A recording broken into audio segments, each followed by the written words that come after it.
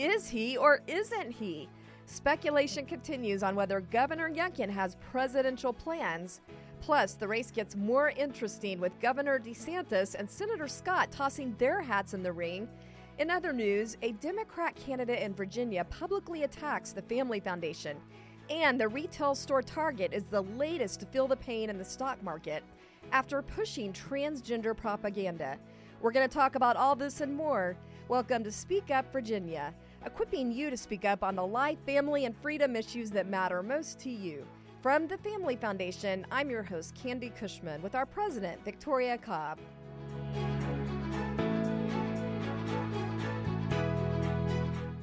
Well, before we get into today's topics, I just have a little bone to pick with one of my colleagues, Catherine Wiley, because while she was on vacation in San Antonio, she was floating down the famous San Antonio Riverwalk, and she posted to all of us in our staff chat that I'm on this Riverwalk and it's almost as great as the Richmond one.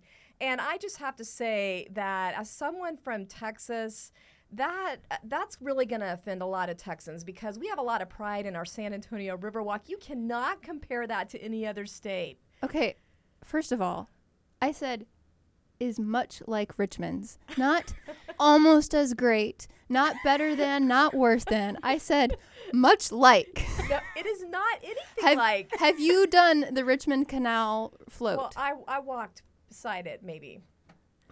Maybe. Maybe. I know Candy. It's not anything like San Antonio. It's cultural appropriation is what They are two separate cities. And as Jesse just pointed out to me, Sam Houston, the, founder of Texas, was a Virginian. So really, who's copying who here? I can't argue that point because I happened to go in the Virginia Cultural Museum and I saw that they had claimed all of our major Texan figures as having been from Richmond, and Sam Houston was one of them. But Catherine, I have to tell you, that's going to offend more Texans because we have a 67-foot tall Sam Houston statue. I will say, if anything, Texas is culturally appropriating Virginia. Virginia is the longest continuously operating legislature on the northeastern hemisphere. Yeah, okay. That was Jesse. Okay. Now they're piling up. All right, I have to say something here. Okay, so I have walked by, I've walked the Riverwalk in San Antonio. I haven't actually done it. And I have not done the Richmond one. But I will say this. I've never heard somebody outside of Virginia talk about the Richmond Riverwalk. I do feel like San Antonio I had is never heard of the San that. Antonio one. Okay, I think you're missing out because I think it is a thing. Like, you go to San Antonio, you do the Alamo, you do the Riverwalk. I feel like that's a thing. But I do have a big announcement. You do? I do. We are, for staff and board retreat, we will be going in the Richmond. Yeah. We are going to go. So we can all have an opinion on this after we've at least, now those of us that have seen both at least. I can't say I've literally been on the boat in San Antonio, so maybe that's not fair. But we will all be able to have a little more input on this conversation. Okay. And what all of y'all saw with All of Us Happy is genuine because we were all wanting a water thing, and Victoria just announced that she's going to let us do this. So now everybody's happy. Yes, so that's a booked. Great way to kind of neutralize. There's a lot of argument. opinions about what we do with staff and board retreat. So, all right. Well, jumping right in.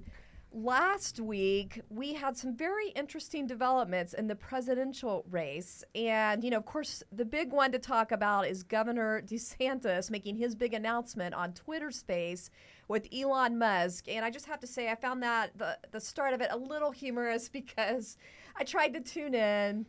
And apparently there were either so many people or the whole thing was just kind of new in a technological perspective. You and 660,000 other people tried to tune in. I thought it was millions, but you think it was thousands at the start anyway. And so we tried to tune in and the whole thing crashed. And all of us are waiting for like 20 minutes.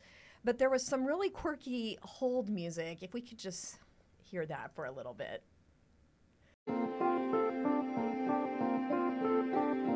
Okay, I don't know why they picked that hold music, but I guess it sort of sounded like a space station, space hold music, maybe.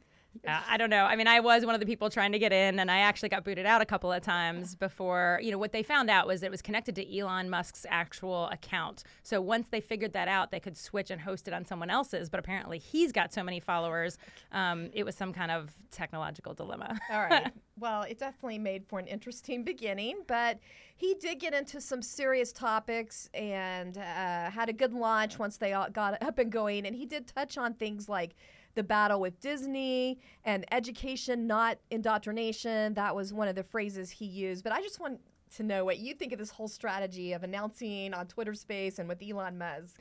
I actually think it was genius. I actually do think it was really important. It was a statement about the fact that the media, the legacy media, control the narrative. And he basically went to the only place where you can, go straight to the people was kind of what his point was. Look, I'm going to go straight to you. You can get on Twitter. You can hear me.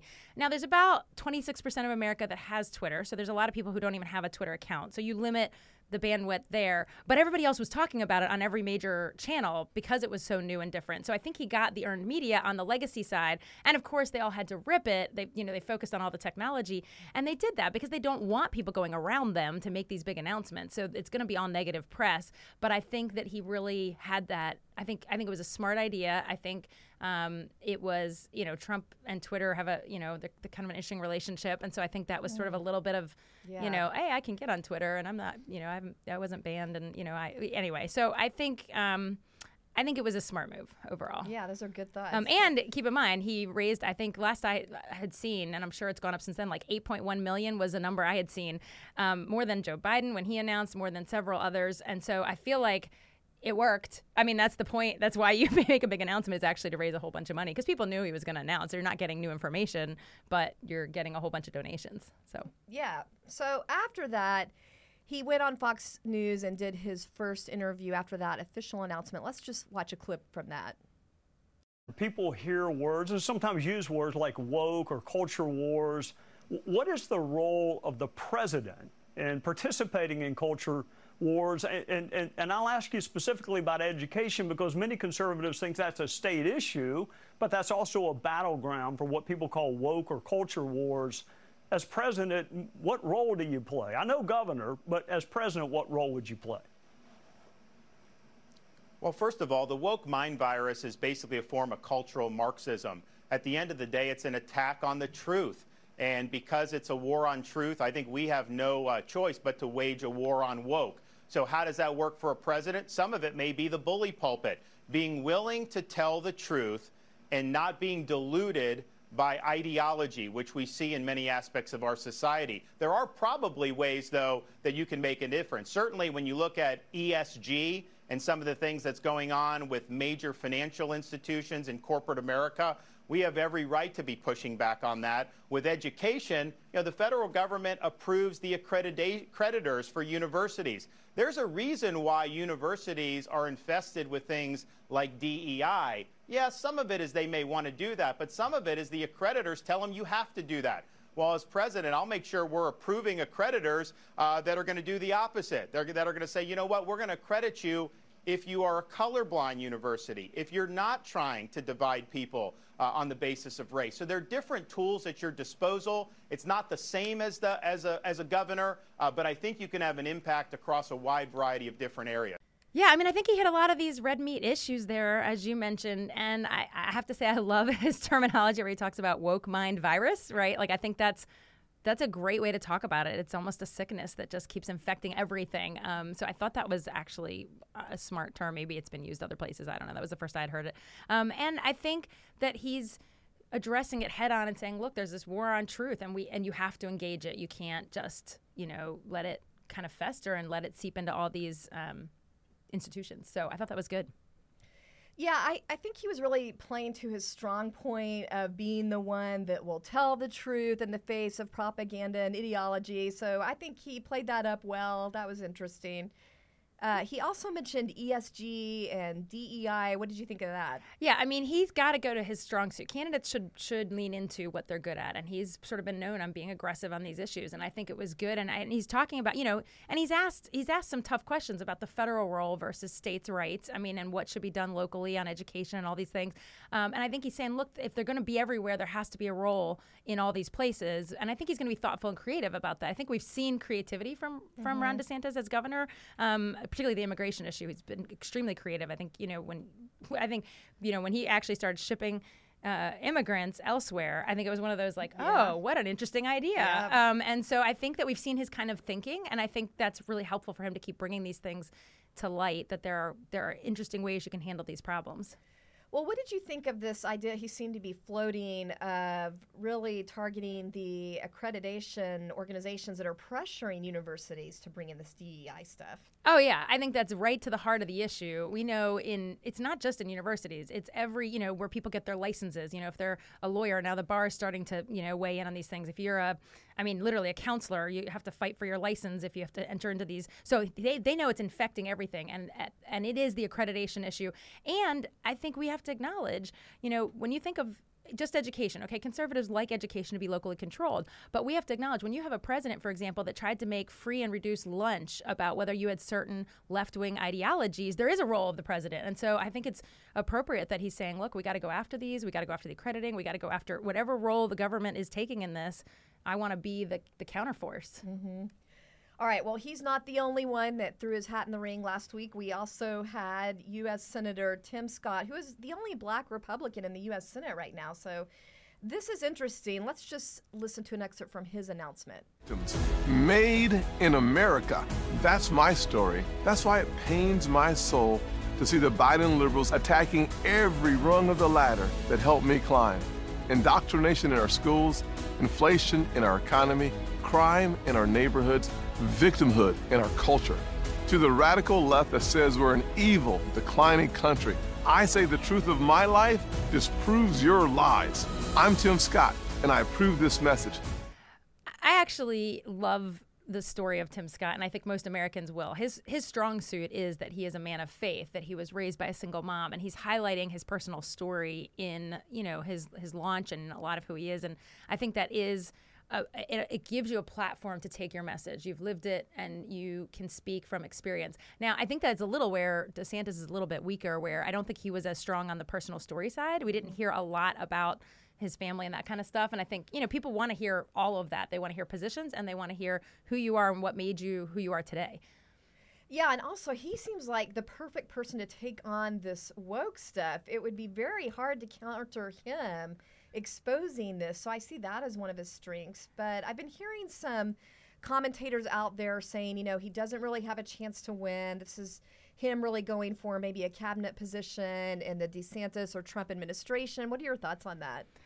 Yeah, I think that wouldn't even be a conversation, except we have these two gigantic figures in the Republican nomination contest. You have former President Trump, and then you've got Governor DeSantis, and they're just so bigger than life, and everybody knows there's going to be kind of this feud between the two of them. But I think that undersells Senator Scott. I mean, he's an amazing individual. I think the path, though, and I think everybody else in the field knows this, the path to them actually being the presidential nominee is if these two attack each other so much that they're both so war-torn, someone else can emerge. That's Senator Scott's path. That's the path for really a lot of them. But I think he would make a phenomenal vice president if one of them became the nominee. I think a lot of people think, boy, I'd love to have this guy actually as the VP. And I think he has a lot of the kinds of character traits and background that you would want as your partner in that. So maybe not even just cabinet and administration, maybe VP. I think so too, but I've been hearing some perspective that Trump wouldn't consider him, that he's tight with Kari Lake. Do you think? Yes, yes.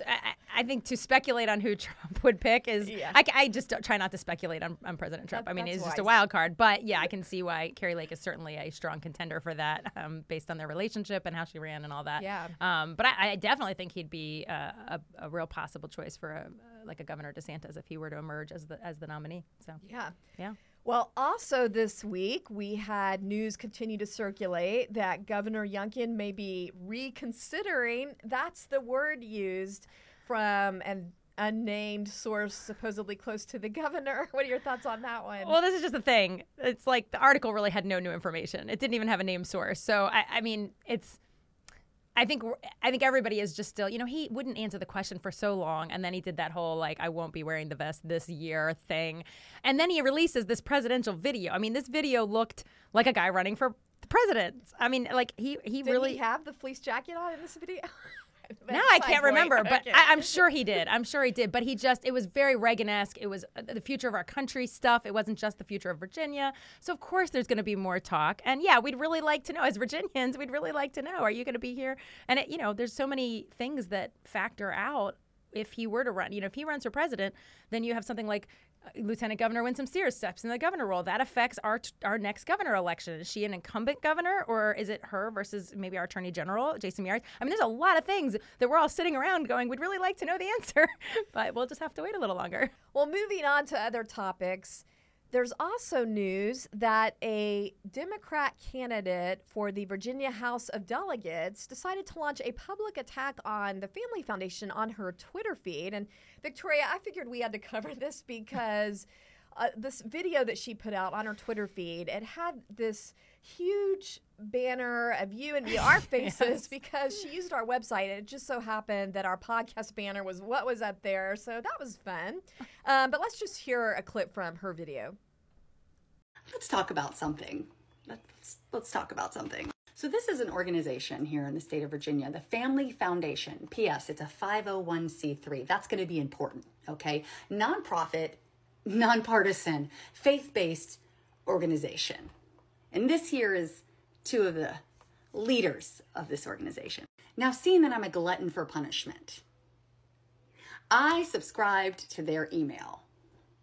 Let's see what they're talking about. So apparently in Roanoke Valley at the house of Kevin and Nancy Dye, they had an amazing event of 65 people, including Ian Pryor, a Fox News contributor and parents' rights activist. He spoke about the leftist insanity in Loudoun County and how important it is we take back the state Senate and keep the House of Delegates. I just want to point out again, this is a non-partisan group. Now, in attendance of this meeting was also State Senator Patricia Rucker of West Virginia, who talked about how she led the charge in turning West Virginia red after decades of Democrat dominance and how we need to do the same in Virginia. She also shared her story about escaping communist Venezuela and her fight for school choice in West Virginia. Just so we're clear, the same West Virginia that's been declared the least educated state in the nation.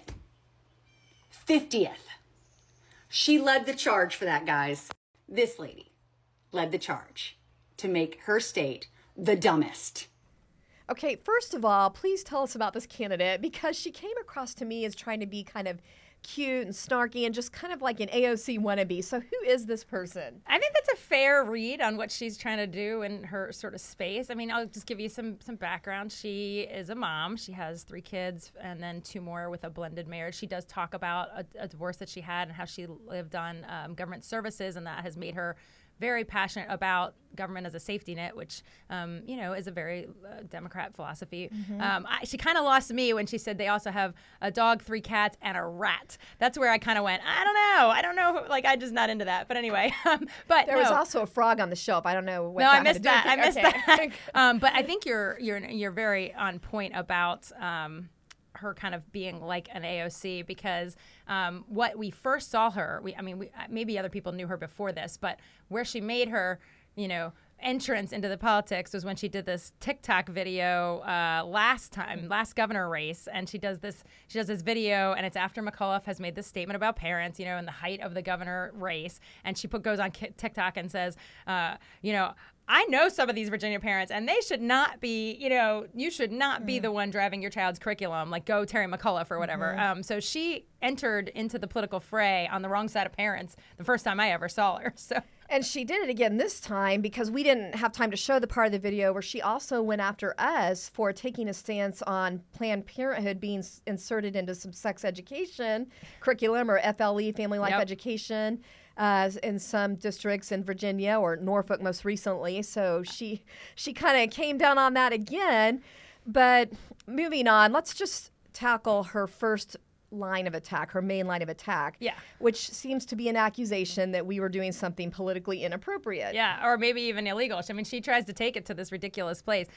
So it's very common for people to not understand political structures, but as a candidate, you really should, particularly because you're going to be interacting with all the different kinds of political structures. And so the Family Foundation is a 501c3. That's a nonprofit, nonpartisan organization, research, education, all that stuff. We also have the Family Foundation Action. That is the more political arm. That's the arm that engages in election activity, where we go door to door and encourage conservatives to come out and vote. That's where we tell people, here's our report card, for example, where we score candidates because we want people to know how candidates stand on issues. And so these are two different things, and it's very common. This is not unusual. This is on the left also. So Planned Parenthood has all of these, and a lot of groups have a PAC. We don't have a PAC, but that's the most politically extreme. You can do the most with that. But they're all tax designations that limit your activity, and that's why you have multiple, so that you do everything above board in the right place, and we keep them separate and distinct. And yes, she apparently decided to get confused about that. I think the funniest part about her being confused is if you look at her website, she has all these endorsements, and she actually has an endorsement by a C4, Freedom Virginia. I was laughing. I was like, something exactly like the Family Foundation has endorsed you. So it seems like maybe you're not as ignorant as you are acting, and maybe kind of capitalizing on other people's ignorance to maybe fundraise off of this or something like that. Yeah, I think she thinks we're a good target for her. She's very, very, very clearly taking all the hard left positions. And so obviously you're going to disagree with everything we stand for, parents being one of many. And abortion rights is very much front and center on her issues and so forth, and she makes that a big deal. And so, yeah, I think she found it a lot of fun to come after us. I don't know that she got what she bargained for. Do you want to tell us a little bit about what happened? But I do want you to explain real quick, because one thing she tried to attack is that she subscribed to our email list and was getting emails about action events. Can you explain why people might get an email like that, like on an action event or? Yeah, they're two different organizations. They're funded differently, but yes, you get information about both. We do different kinds of events. Like an action event will be about the election. It will be more likely to have candidates or have elected officials talking about the importance of our Senate race this year. A Family Foundation email is just going to be more about the issues. It's just two different things, and you might be on both lists, or you might, get both emails. Yeah. But she couldn't distinguish, apparently. Yeah, apparently. All right. Well, one of the things she seemed super upset about was a speaker at one of these events, and that was West Virginia State Senator Patricia Rucker, who is a champion of conservative values and especially school choice. In fact, she really made groundbreaking headway getting through one of the nation's broadest, most expansive school choice programs for parents, education savings accounts. I think it may be the best in the nation at this point. But if I'm not mistaken, I think I heard Ms. Anderson not only insult Senator Rucker as dumb, but also pretty much calling everyone in West Virginia the dumbest state, right? I think that's what I heard. I kind of felt bad for our West Virginia friends, Eli. Our team has many folks from all different places originally, and I think it's ridiculous when you pick on one state. I always find it so funny whenever people like to criticize West Virginia, because while the average West Virginian might not be able to weigh into these philosophical theories that this candidate may want them to, the most brilliant people I know live in West Virginia. They can take apart a car completely and put it back together from scratch. So I would contend that we are not the most ignorant state in the union. Okay, you're pretty good on philosophy. Yeah, Eli, you undercut yourself. Well, I think the blue collar skills went to my brother, and maybe I got a little more of the academic. All right, you're just gonna get yourself in trouble. You better jump in.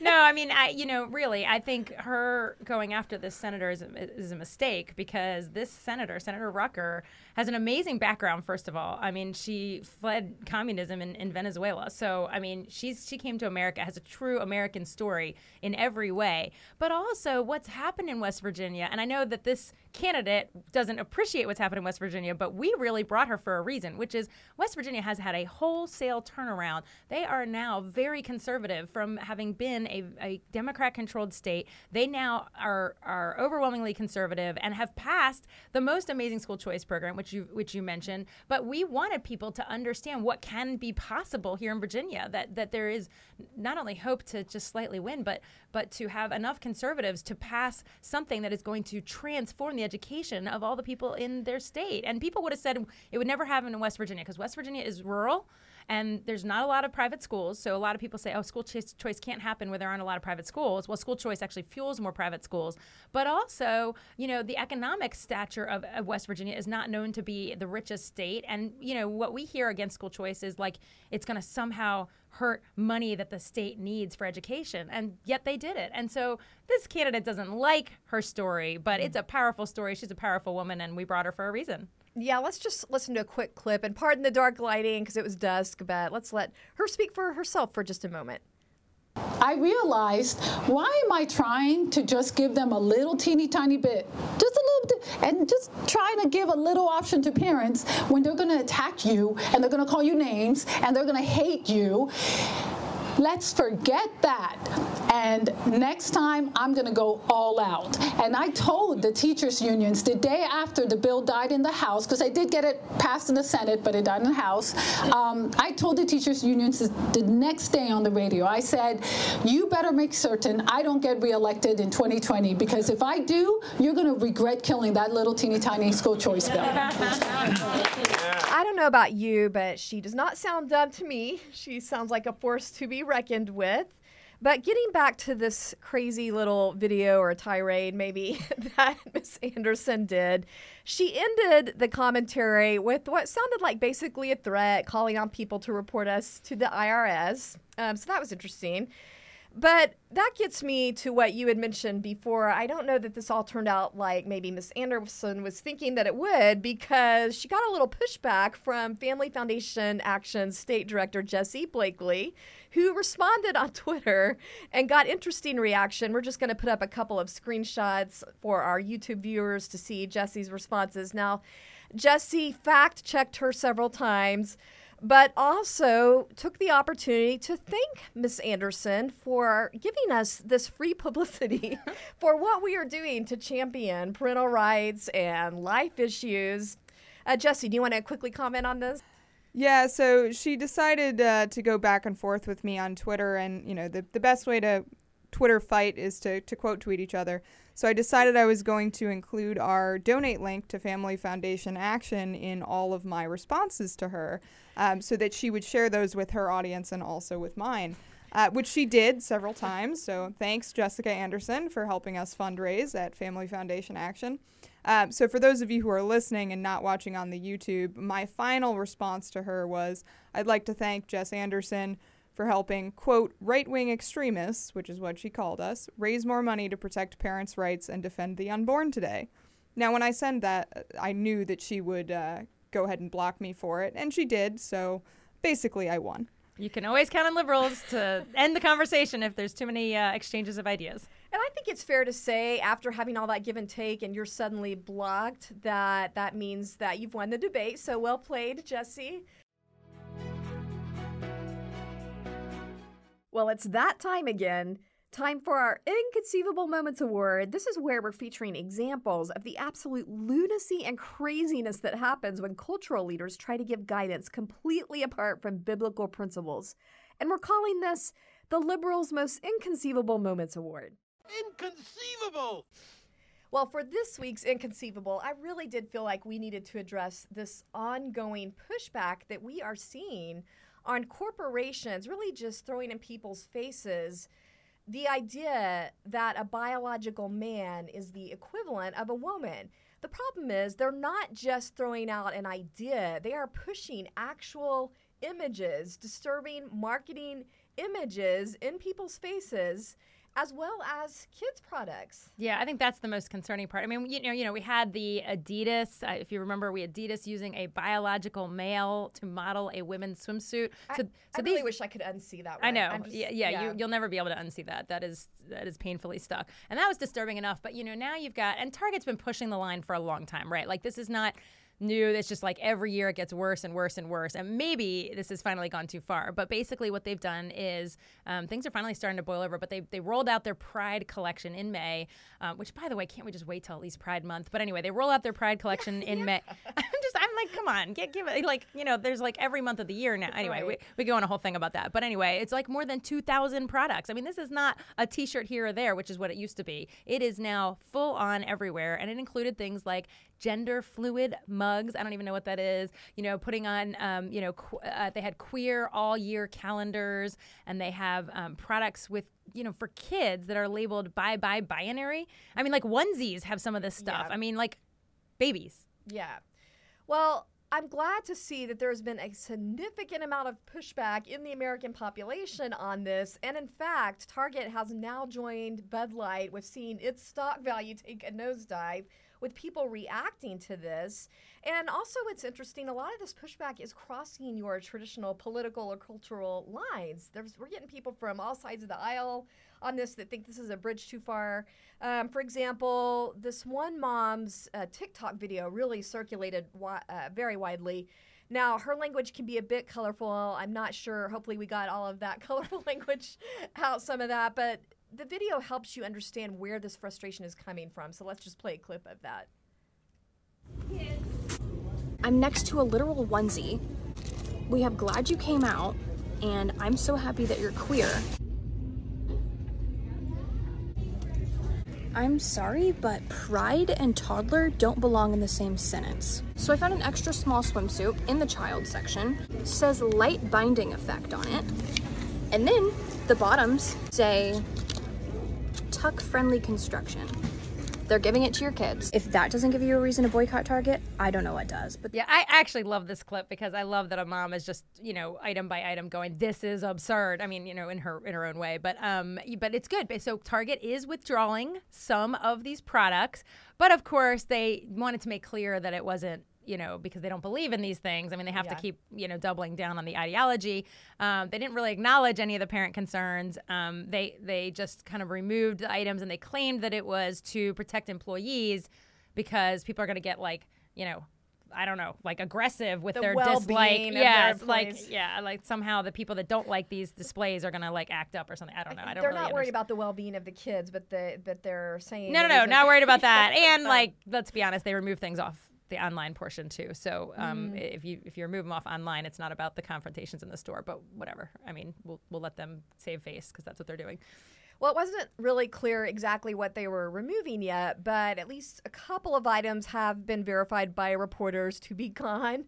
And those seem to be the things that they were getting the most controversial pushback about. And one of those was this brand that apparently is directed or owned by a corporation that pretty much makes itself known that it's Satanist. It's led by a transgender identified person, puts itself out there as Satanist. So apparently at least a couple of those items were taken down because people were like, okay, this is just way over the top. I kind of like them identifying the source of all this confusion and harm to our kids, but that's a side point. But no, this Satanist company puts out designs that say things like Satan respects pronouns, which, by the way, they clearly have not read the Bible about the character of Satan, and he doesn't respect anything. But anyway, he destroys. Yes, that is correct. Lie, kill, and destroy. But anyway, and although it doesn't look like that particular product was being sold in the Target store, but they were selling things from the same brand, like Too Queer for Here, tote bags, and just ridiculous stuff like that. So yeah.